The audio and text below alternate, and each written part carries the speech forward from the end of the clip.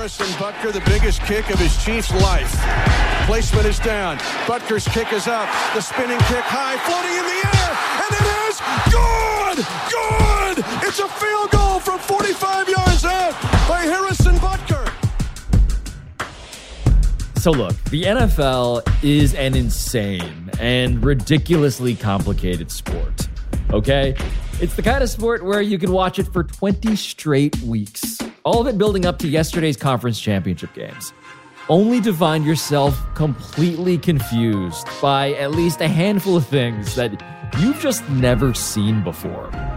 And so today, with the Chiefs finally outlasting the Bengals, as you just heard, and the Eagles beating the Niners to within an inch of their sixth-string quarterback, we ask our friend Alex Smith, a 16-year NFL veteran, to explain what really happened here and why this was the most impressive version of Patrick Mahomes, Alex's old backup, that he has ever seen.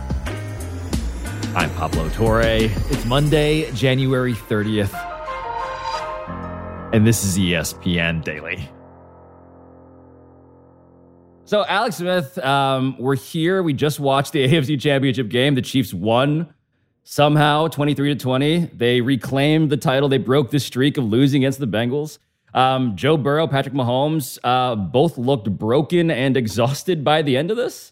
You know both of these guys. You've interviewed them. You've obviously played with Patrick before.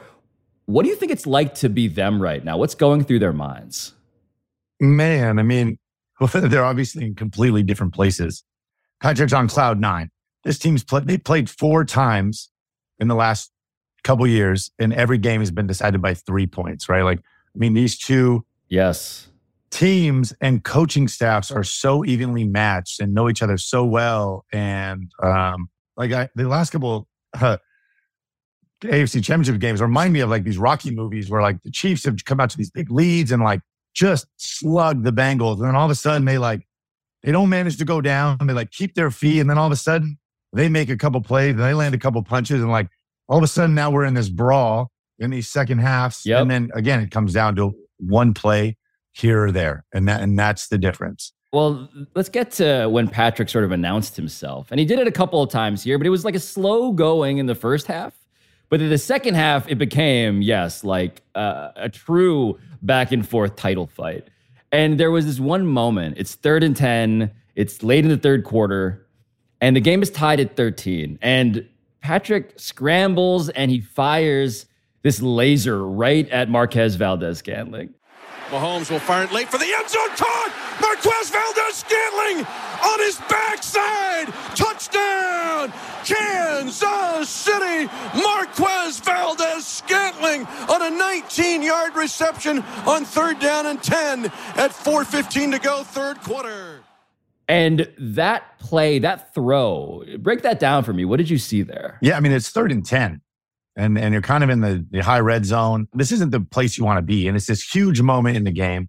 This is kind of where, especially in the QB world, this is who you are. You are in the situational football, like the 2-minute drives, the big third downs, the big clutch throws. And Patrick did it today. And here we are on a 3rd and 10 again against a really, really good defense and on a bad ankle and on the run fires an absolute dart that just barely squeezes in past a diving Mike Hilton that hits MVS in the end zone for this, huge play in the game. And then you watch it and break it down. And it was really, really, really well done by Patrick. The Bengals did a great job all night and best they could slowing down Travis Kelce. And if you watch this play, the Bengals are in a man-to-man, which looks like one deep safety, everybody else manned up underneath. Looks like they potentially even have kind of what we would call a hole player underneath. And Travis Kelce split out to the left, to the top of the screen for everybody listening. And the whole player takes off at the snap and is actually doubling Kelce.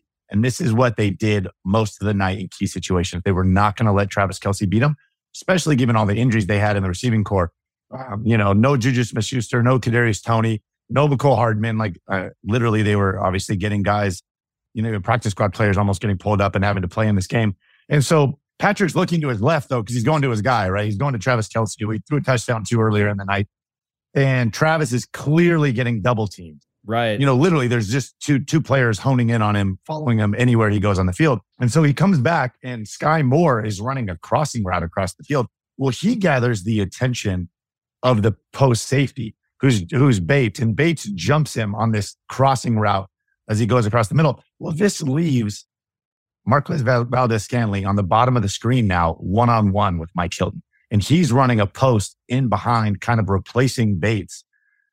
Meanwhile, while all this is going on, Patrick kind of gets flushed. The left guard kind of gets pushed into his lap. So Patrick has to step up on the move, which he hasn't done great all night, right? Like, again, the ankle clearly is bothering him. Yes, the high ankle sprain, the throwing foot. And on the run, as he's moving forward, just, throws an absolute dart. I mean, this was an absolute howitzer that he threw on his throwing ankle, right? As he's running up, because as a right-handed quarterback, when you're running up in the pocket, you're throwing off your right foot. And so it's taking all of the force and all of the torque, and it didn't matter in this situation because he was, not going to be denied and just do an absolute strike. It was absurd. Which again, and then he's left limping off after. Well, this is the limping and the mistakes otherwise, Alex. This is where it was this true roller coaster experience, right? Because there was this other moment, and this is the Chiefs attempting just a quick screen, right? And Patrick fumbles. Yeah. And he fumbles in a way that was shocking, really, right? You just don't see it happen this clumsily. First playoff fumble ever, I think. Yeah, lost. Yeah, that had been recovered by the other team. And in this case, it was recovered, yes, for the first time in his playoff life by Sam Hubbard, who seems to always be around when stuff like this is happening. Mahomes had the ball pop out of his hand, and the Bengals fall on it. Nice. Sam Hubbard pounces on the ball as Patrick Mahomes cocked his arm, and the ball just fluttered out. Why did that fumble happen? What did you see there? This is RPO. This is RPO 101, Pablo. They got two receivers down at the bottom of the screen that are in a stack, and the receiver on the line of scrimmage is essentially going to block the most dangerous man, we would call it. And the back receiver, who I believe was MBS, again, he's just going to kind of pop back. And it's really dealer's choice in this offense. So for Patrick, he knows he has the run play called. He can always hand it off. He'll never be wrong for handing it off. However, if the numbers look good out there, and again, it's just math, right? Like I got two receivers out there. They're not going to walk two guys out over them. I'm going to flip it out there because it's free money. Essentially, how that offense thinks. It's 1st and 10. Take the free money. If it's there, you really make the defense expand and cover the entire field. So he's trying to do this as fast as he can. And Patrick's one of the best at it, right? Patrick's played in the gun since birth. And he can do stuff with the ball, catch and throw that I've never seen done. Right. But, in Arrowhead in late January, obviously the temperature always can come into play, and it just got him here. Cold ball, him trying to throw it as fast as he can, because that's really the name of the game. The quicker you get the ball into his hands. So this is a quick draw kind of scenario. He's trying to get it out of his holster as soon as possible. We literally would have these competitions at practice, like in QB, like in our positional it's like practice. Old like West duel we would, thing. it is literally who has the fastest drop, Pablo, and we would have these awesome contests, and then we would judge them that who was the best. And we'd fire out of the gun, and it was literally a shootout. And Patrick, like I said, is one of the best at it, and it just got him here. Because if you can throw a fast, accurate ball, these turn into 8, 10, 12-yard gains. If they're late, if they're inaccurate, these are where we see these, they're hard to catch. You get tackled for no gain, and they're kind of a disaster. So you're trying to flip these out as fast as you can, and got the best of Patrick. He was a huge play in this game. It felt like his fingers were not getting purchase on the laces. He never got a great grip on this ball. But if you slow mode 100 of these that Patrick throws, there's a lot of them he doesn't have a great grip on. And you live on this fine edge, right? Of that world of quasi control. And again, he's so good at it. And it got him here. And then obviously the ball takes a weird bounce and you're not able to jump on it. And that changed the tide. And like you said, Sam Hubbard recovers it again. And all of a sudden, the Bengals go down and score, and we're back tied ball game. Well, the thing that happens the very next drive that you were just alluding to is Joe Burrow just is exactly who his reputation had suggested. He goes and leads the Bengals down the field. It's 4th and 6, okay? And they go for it. And the throw is to Ja'Marr Chase, because of course it is. But Ja'Marr Chase is double covered, and it doesn't matter. Yep. Burrow in the gun. On 4th and 6, he catches the shotgun snap. He's back to throw. He flings it deep downfield. Chase makes the catch at the 6-yard line. What did you think of that decision and that throw by Joe Burrow to keep the game alive? Well, yeah, I mean, I couldn't help, and this is dead honest truth. All I thought about was Joe Burrow's quote from last year, which was just, F it, Jamar's down there somewhere. Yeah, same. Everyone knows that meme. F it. Jamar's down there somewhere. I'm going to just throw it up to him. He's going to make a play. Because on the flip side, I just talked about how the Bengals were double-teaming Kelce all day, especially in critical situations. The Chiefs double-teamed Ja'Marr Chase and T. Higgins the entire game. Literally, 2 guys on him. There was a man defender underneath and a safety over the top all game. And on this play, on the 4th and 6, the safety, instead of being really, really high, almost taking away a fade, actually it's almost a bracket is what we would call it. So the corner jumps outside leverage because he knows he has the help of the safety on the inside leverage. Well, it's 4th and 6.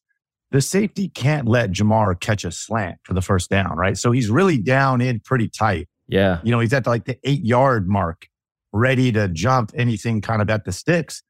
Well, the Bengals had a great call on. I mean, Zach Taylor, this was amazing, and it's incredibly gutsy. They're running a little short in and go. So Ja'Marr is faking like he's running a dig. Well, the safety has to stop him. That's his responsibility, is to stop the in cut. Well, obviously he takes the bait, and Ja'Marr, takes it vertical at that point. And he's essentially split the bracket, which actually is the best thing you can do against the bracket, is just run vertical. It's a no-brainer. It was a great ball by Burrow. In a critical situation, you go to your guy. And he made the play for him, and obviously they ended up being able to punch it in. Yeah, a few plays later and tie the ball game up. Yep, 20-20. Critical play in the game to go for it. The play design and play call, the guts of Zach Taylor to call that play, and then obviously the 2 guys that made it happen, Burrow and Chase, and it was great. So this is like the top of the 4th quarter, and now we're in it, man. And now this game is getting wild. Yeah. So what happens from here is the Chiefs pick off this deep pass to T. Higgins, and this is a spectacular play in its own right. But we're going to fast forward through this one, which was like a tag team effort, like pop the ball up. The same two young rooks, the same 2 rookies, the same rookie safety that got burned earlier on the double move. They tried to do it again, and he made an unbelievable play popping this ball up. Huge play in the game. Right, and so the Chiefs get the ball back. They get stopped just outside of field goal range. They punt. It's about 2:30 left to go at that point. The Bengals get the ball back on their own 6. They end up having to punt. And so here we are. Patrick Mahomes has the ball, 30 seconds left. Here is a Super Bowl on the line, right? And so this is where I need your help disentangling what the hell happens here. Because he attempts to run, Patrick does, for the first down. He gets knocked out of bounds, and he gets hit by Joseph Osai, who is the Bengals linebacker, who had been like a really impactful player in this entire game, through this entire run for the Bengals. Mahomes trying to buy some time on that bad ankle, moving to his right. He is now scrambling, and he's going to get a first down, and now gets hit late. He gets hit late. But it's a flag, unnecessary roughness. The Chiefs move further up the field. Harrison Butker kicks the game winner. And that 30-second span that I just fast-forwarded through, right? Like, we've seen Mahomes win games before.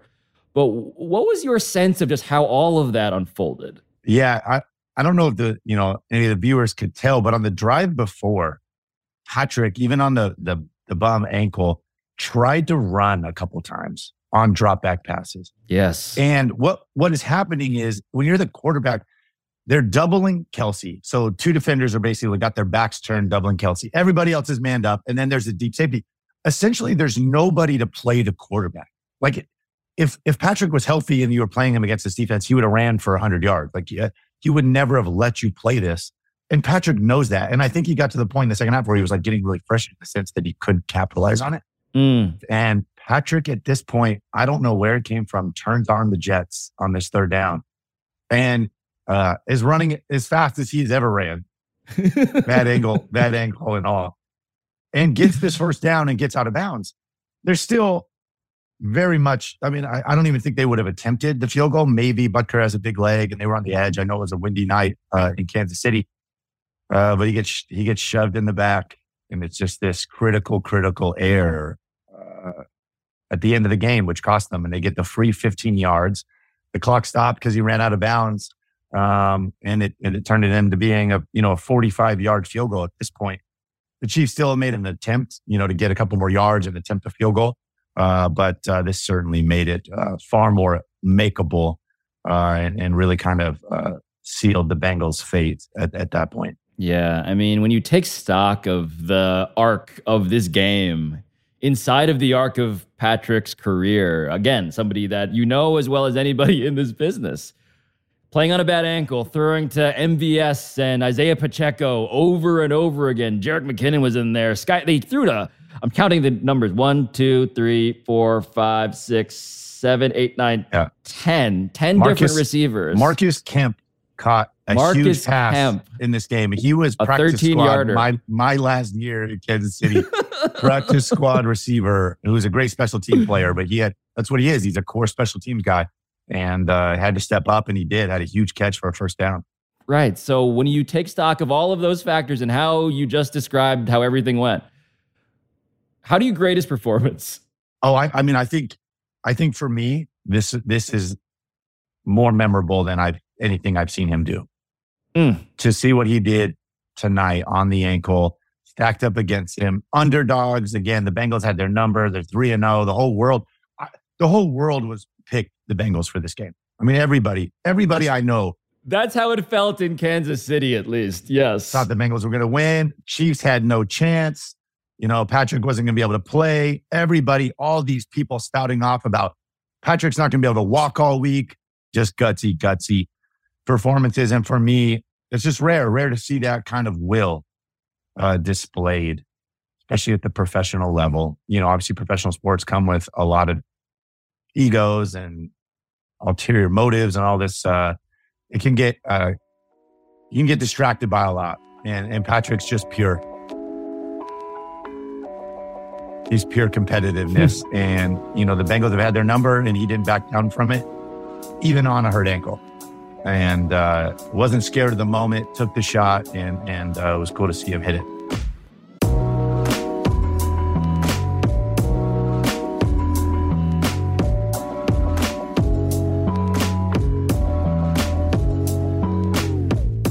All right, after the break, you mentioned egos and the jeopardy that they get plunged into.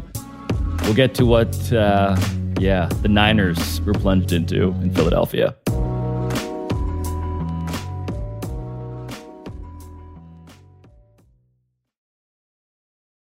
Now let's talk about the play of the week. The pressure to follow up Hypnotic and Cognac weighing heavy on the team. Hypnotic was in the cup, blue, and ready for the play. And boom, Añejo Tequila came in with the smooth assist to Hypnotic's tropical fruit finish. Shaken, strained, poured. It was green and good. The playmaking splash shifted the tempo. Another great cocktail from the Hypnotic team. Every season is Hypnotic and Tequila season. Hypnotic Liqueur, Bardstown, Kentucky. 17% alcohol by volume. Hypnotic reminds you to think wisely, drink wisely.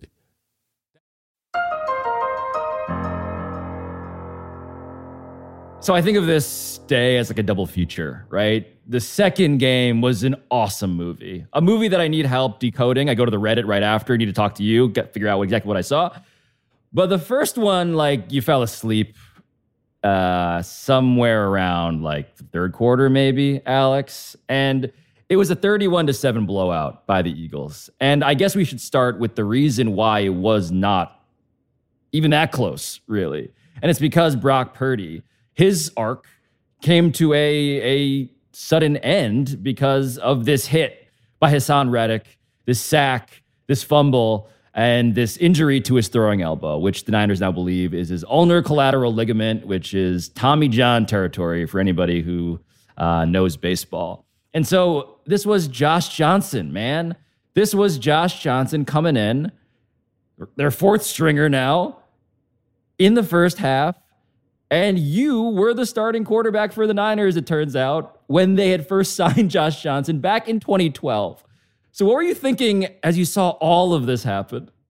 I mean, it was stating the obvious. It was this huge moment in the game, and Purdy hurts his elbow, that early. And then Josh coming in, and I'm not going to lie, I was excited for Josh. I thought, here we go, man. Josh is a really, really good player. I think he has the NFL record for most teams he's been on. He's played for 23 different professional football teams, NFL and otherwise. Yeah, it's absurd. But I go back a long way with Josh. He's been playing football for a long time and has deservedly hung around because, again, he is a good player who's been waiting for his opportunity and was hoping this was going to be it, that he would have a chance to shine and keep the Niners competitive in this game.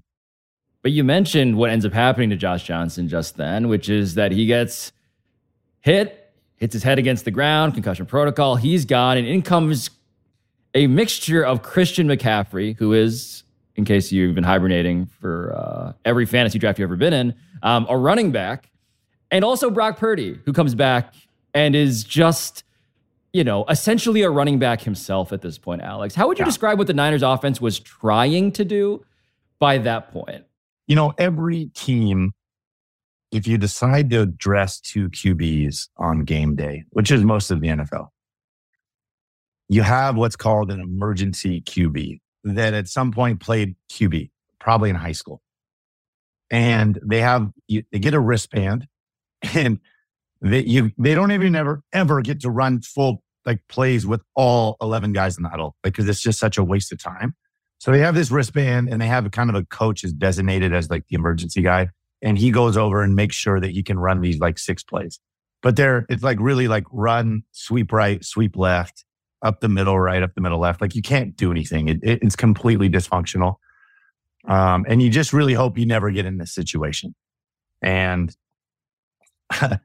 here we are thrust with Brock Purdy can't throw.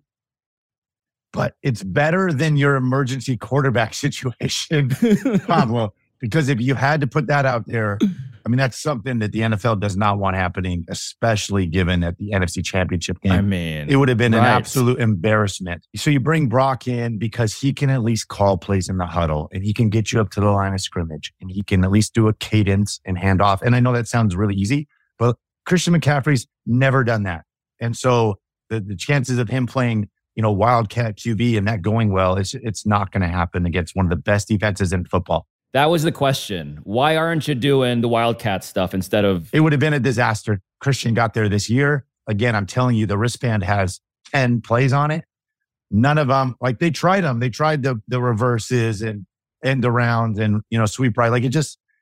You're better off. And I think they got to this point. Again, at least all the running plays that Brock Purdy knows that are on your game plan, he can at least go operate. And that it was apparent. And I know he threw a couple screens. So I think if you're Kyle, you're well, maybe we can run the ball and throw some screens. But to say he is handcuffed, it would be a vast understatement. But for me, the huge point of this, and I know there'd been rumblings of it, is just how stupid it is that we did away with the third quarterback rule on game days. Right. And so at the start of my career, for the first 5 years of my career, you were allowed to dress 45 players on game day. There's 53 on the roster. You had to dress 45 on game day. Well, you were given, because they had this third QB rule, because of situations like this, where you could dress the 46th for free, essentially, if it was your emergency quarterback. We now see the reason why that rule obviously needs to come back. We are watching this in the end. It's a sport, but it's entertainment. And the NFL wants good product out there. And what we got in the first feature of our doubleheader was terrible. And it was because of they did away with this rule. And so you're left with, when you do have two quarterbacks, all it takes is two crazy hits. And we're thrust into just a disaster film. Snakes on a plane. It's hot garbage. There are too few quarterbacks on this motherfucking plane. Yeah. Yes. Yeah. Because they could add anybody. If they got to dress a third quarterback, there's a lot of QBs that they could have had for the last 10, 12 weeks. at least that know the offense, that have been playing QB professionally for quite a while, and that could step in and at least give you a chance. Because again, it's hard to even give great analysis because it was so uncompetitive. But this is where our ESPN Daily group chat was like, do you think an F-18 could take Alex into Philly for the second half of this game? I mean, it would anybody, Steve Young, get Joe back out, anybody, it would have been probably a lot of volunteers. It would have been a lot better. But again, they did away with this rule, and I know there had been rumblings about bringing this back, and I don't know why they don't. It doesn't cost the NFL anything to dress one more guy as an emergency quarterback. Absolutely. You can actually literally just sit over there, like, you know what I'm saying? And stay out of the way until he's needed in these emergencies. I've never been so excited coming into championship weekend because I honestly felt like any one of these 4 teams could have won the whole thing. Same. Their rosters were that good. They had the makeup. There was no Cinderella story here. Like these were bona fide football teams and coaching staffs that, again, needed the player here or there to go win the whole thing. And San Francisco is that. And, you know, two funky hits to QBs, and we're just kind of, again, this left it. It very much was JV varsity at that point because they couldn't do anything. And it was helpless, Alex. It was helpless. I mean, regardless of the better of the two evils that Kyle Shanahan had to choose, right? Wildcat or the stuff that we actually saw, the Eagles were not fooled by any of it, and they were not afraid of any of it, and they were, you know, getting so excited about it that Trent Williams threw a punch to get himself kicked out of the game by the end of it. But the other quarterback in this game, Jalen Hurts, who is an MVP candidate, who has been dealing with this throwing shoulder issue, I have questions about for you because he looked a bit messy himself at times. You know, for the Eagles, like they scored 4 touchdowns on the ground. There were no passing touchdowns until we got to the AFC Championship game. But Jalen Hurts, I'm just curious how you saw him in this game as he was overthrowing receivers at times, almost intercepted a couple of times, was, you know, under attack by the 49ers pass rush. I'm just curious what your review of his game was. Yeah, I mean, I think there's a few factors that we have to take into account. The first was, again, just how competitive it was. So this Philly offense didn't have to do a lot. I mean, the bare minimum was enough at that point. They had already established a lead. It was clear the Niners couldn't do anything. There was no need to go do anything extra. So it was hard to judge them based off that. Also, they were playing the number 1 defense in football. So this was a defense that, I mean, they've been holding people to 12 points. Really good football teams. And I think we all were wondering about this Philly run game and how it would match up against the best defense in football. And they won the day. Yeah. They were too much. I mean, 4 rushing touchdowns. When you get into the red zone, Pablo, the hardest thing to do in the NFL is run the football. I mean, the field is just so small. There's so many bodies. Like it is so tough. And the Eagles do it at will. At will. I mean, Miles Sanders had a couple runs from, pretty high out in the red zone where he didn't even get touched. No. And what you watch this, so, obviously the core of this running game is these 5 offensive linemen, right? And how physical and gifted they are. But really it's this schematic, the scheme of this. And we talked about this last week on how many decisions Jalen Hurts makes a game, not only in the pass game, but in the run game. And if you watch today, they're constantly shifting and moving who they read. Sometimes it's defensive ends. Sometimes it's stacked linebackers. Sometimes it's down safeties. And they all, when you put this all on top of each other, they literally, you can't be as instinctive as a player. Like I watched Fred Warner, one of the best, maybe the best linebacker in football. They handed the ball off. Fred Warner didn't move because he was so scared if he ran after the run, they were going to throw a slant in behind him, right? Like that's what all this RPO, this diverse run game does to you. Yeah. And at the center of it is Jalen. So I know it wasn't his best game, but the fact that they ran 4 touchdowns, you can't just say Jalen didn't do anything. I know he ran he ran my favorite play, the mush, the for a 1 yard touchdown run. But the other touchdown runs, he's making a read. They're reading somebody, defensive end, stacked linebackers constantly. And when you say that they're reading somebody, that the person they're reading is changing, explain that, translate for the non-football. So yeah, I'll try to paint a picture as best I can here. So if you can picture, Jalen's in the shotgun and the running back's to his right in the shotgun. And at the snap, the whole offensive line is running for like sweep to the left. And the running back at the snap is going to run right across Jalen Hurts' face. And they're going to mesh for like sweep to the left. Well, Jalen is reading the stacked linebacker because if he runs hard for the run, Jalen's actually going to pull the ball out and throw a slant to A.J. Brown right behind him for this knifing play, which this is the essence of RPO. And so here you got Fred Warner, who's really can't play too fast, right? He's really kind of got to be like slow to play this run. Well, he literally is sitting there because Jalen's been reading him all day and he doesn't want to get the slant thrown in behind. So he sits there. Meanwhile, Jalen literally hands the ball off to Miles Sanders, who gets behind this convoy of this offensive line and walks in untouched from like 12 yards out. Like that doesn't happen in the NFL. To just walk in untouched from that far out against the best defense in football. And it's the product of the accumulated reads, those individual decisions that Jalen Hurts has made with Fred Warner to freeze him such that it looks as easy as it looked in the end. And it's the same on the other half that plays with Nick Bosa. You know, here's the guy that's one of the best pass rusher in football, probably going to win Defensive Player of the Year. Well, he can't just rush up and pin his ears back and rush after the QB spot because if the running back's to his side or away from him, they're running different zone reads. And on that run play, he may be unblocked. And now all of a sudden they're reading him. So instead of Fred Warner being unblocked and Jalen reading him, now it's the defensive end.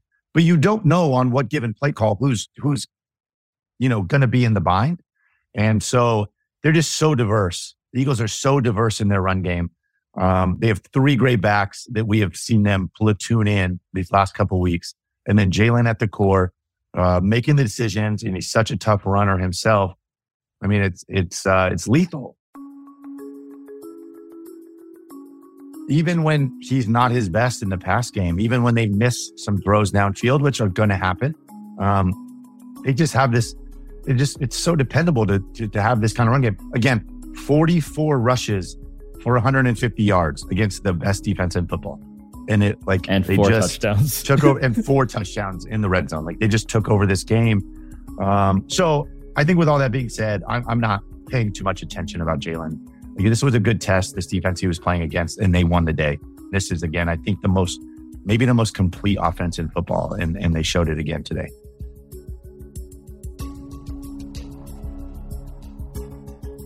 All right, well, you mentioned all of the reads that Jalen Hurts made today. We want you to read this matchup that we're going to get in the Super Bowl and what exactly, that quarterback is up against now, coming up.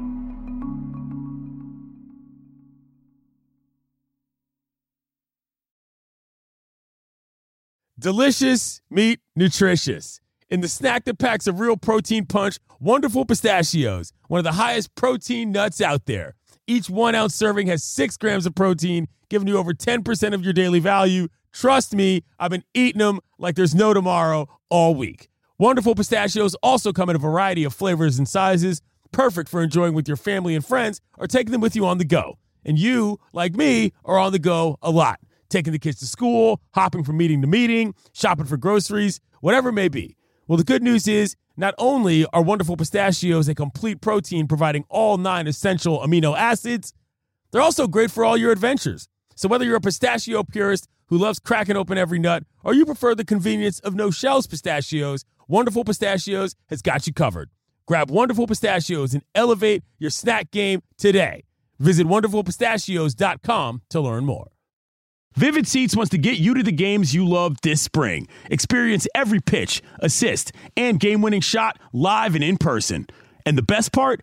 Each transaction is a step toward a free 11th ticket with Vivid Seats rewards. Score unbeatable perks like free tickets, surprise seat upgrades, and annual birthday deals. As the official ticketing partner of ESPN, Vivid Seats is offering you $20 off your first $200 ticket purchase with code DAILY. That's code DAILY. Visit vividseats.com or download the app today. Vivid Seats. Experience it live. So, Alex, one of the things about the game we just discussed, this Eagles-Niners game, is that it's so bizarre and broken top to bottom that I am curious. Like, you're the Kansas City Chiefs now. You're back at your old facility, right? And those guys show up to work. And it's like, well, let's check out what we missed. Let's check out the game film from the NFC title game. How useful is any of that for prepping for the Super Bowl?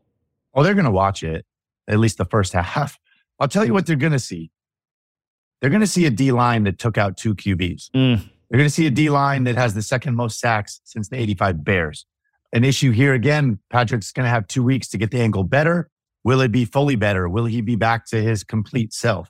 Will they be able to protect him? This is a relentless Eagles defensive line that has not been slowed down this year. For as bad luck as we can say with the Niners, they took out 2 QBs with their pressure and physicality. Correct. For me, that's the first thought process. And this offensive line, this Chiefs offensive line, on the flip side of that coin, is vastly improved from a couple years ago. In fact, I think it's a strength of them. I'm intrigued to see that matchup. And in terms of what the Chiefs came into this game on Sunday doing, knowing Patrick's limitations with his ankle, how different do you think is it going to be? How restrained was the offense that you saw today versus what you expect to see with 2 more weeks of rest? You know, the offense in general, I actually didn't think looked that restrained from a sense of what Andy calls. You know, they even called a couple sprint outs. Yeah. The biggest thing is just with Patrick, say you call 60 plays in a game, 60 offensive plays, you're going to have a dozen that he's the only guy maybe in the world that he can do. And they're very improvisational and they all use his feet. I mean, this is a guy that moves around and throws on the run better than anybody. And they have a lot of big explosive plays, especially in key situations, third down and red zone, that come from him doing that. And so will that be back? That's the big question. Now, 2 weeks, as I will say, it looks positive. I mean, as good as he looked after a week, I think to have 2 now, I'm encouraged by what I saw. For all the people out there that were freaking out over the high ankle sprain, and certainly they can be bad, but as good as he looked today, throwing the football, the velocity he could get on the football, he could still move around at times. I imagine he'll be even that much better a couple of weeks from now. That's a big piece of the Chiefs offense. This kind of Mahomes magic, the improvisation plays that he can do. When they're not there, they're different. Well, the percentage of the offense relative certainly to the receivers that he has, you know, I guess Juju Smith-Schuster has a knee, Mecole Hardman has a pelvis, Kadarius Toney has an ankle. In terms of their injuries, Justin Watson didn't suit up at all. We have been running the experiment all season. What is this offense like without Tyreek Hill, who was the obvious number 1 receiver, your old former number 1 receiver?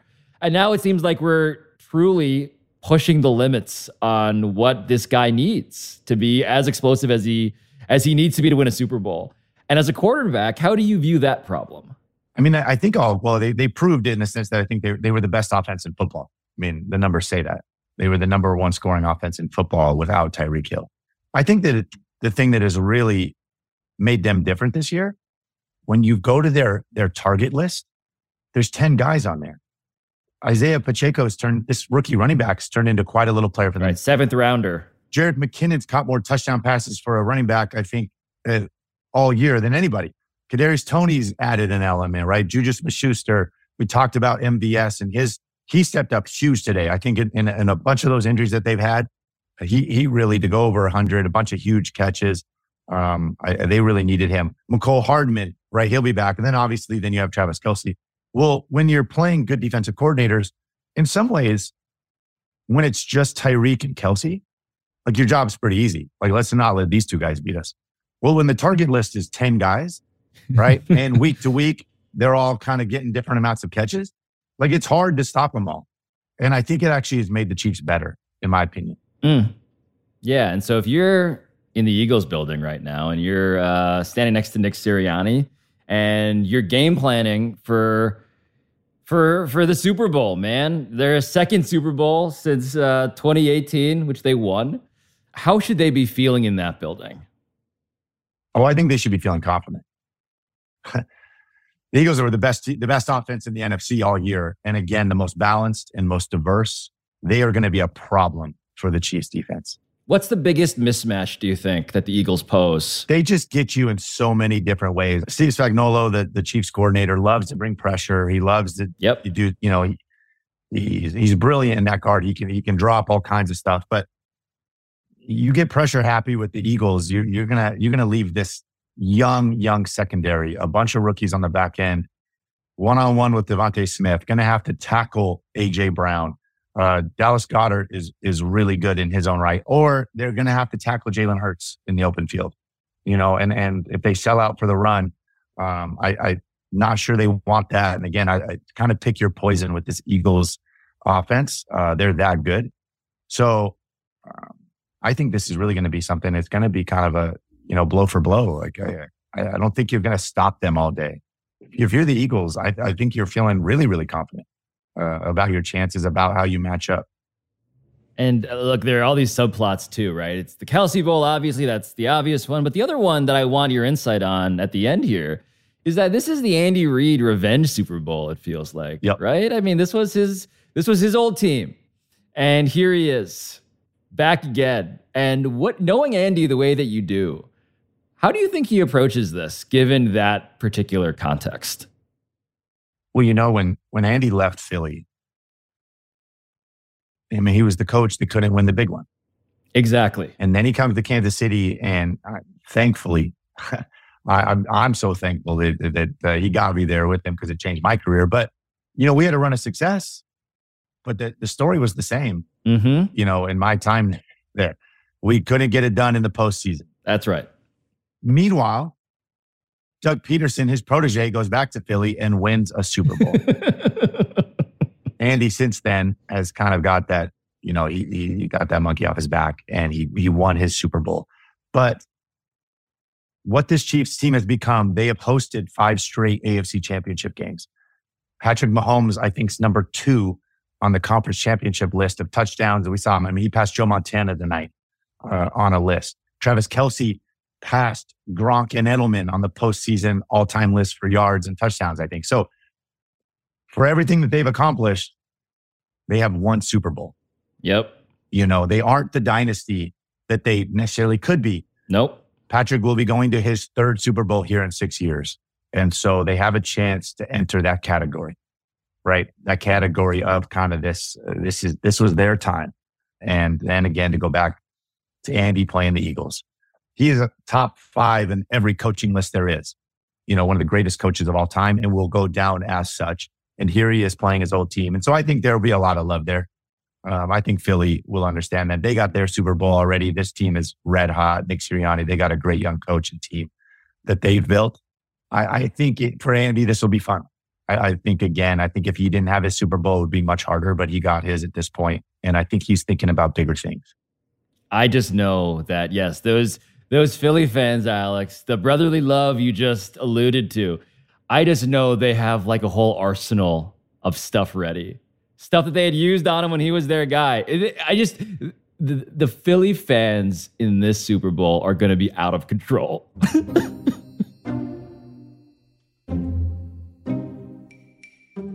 They will be, and I love it. And Andy will love it. Grease the poles, Alex Smith. Get those poles, those lampposts as greasy as humanly possible. That's exactly right. I can't wait for it. I'm pumped. Alex Smith, I can see the finish line of a very strange NFL season from here. And we'll have you back when it's time to cross it. Thanks for doing this. Pablo, thanks as always, man. I'm Pablo Torre. This has been ESPN Daily, and I'll talk to you tomorrow.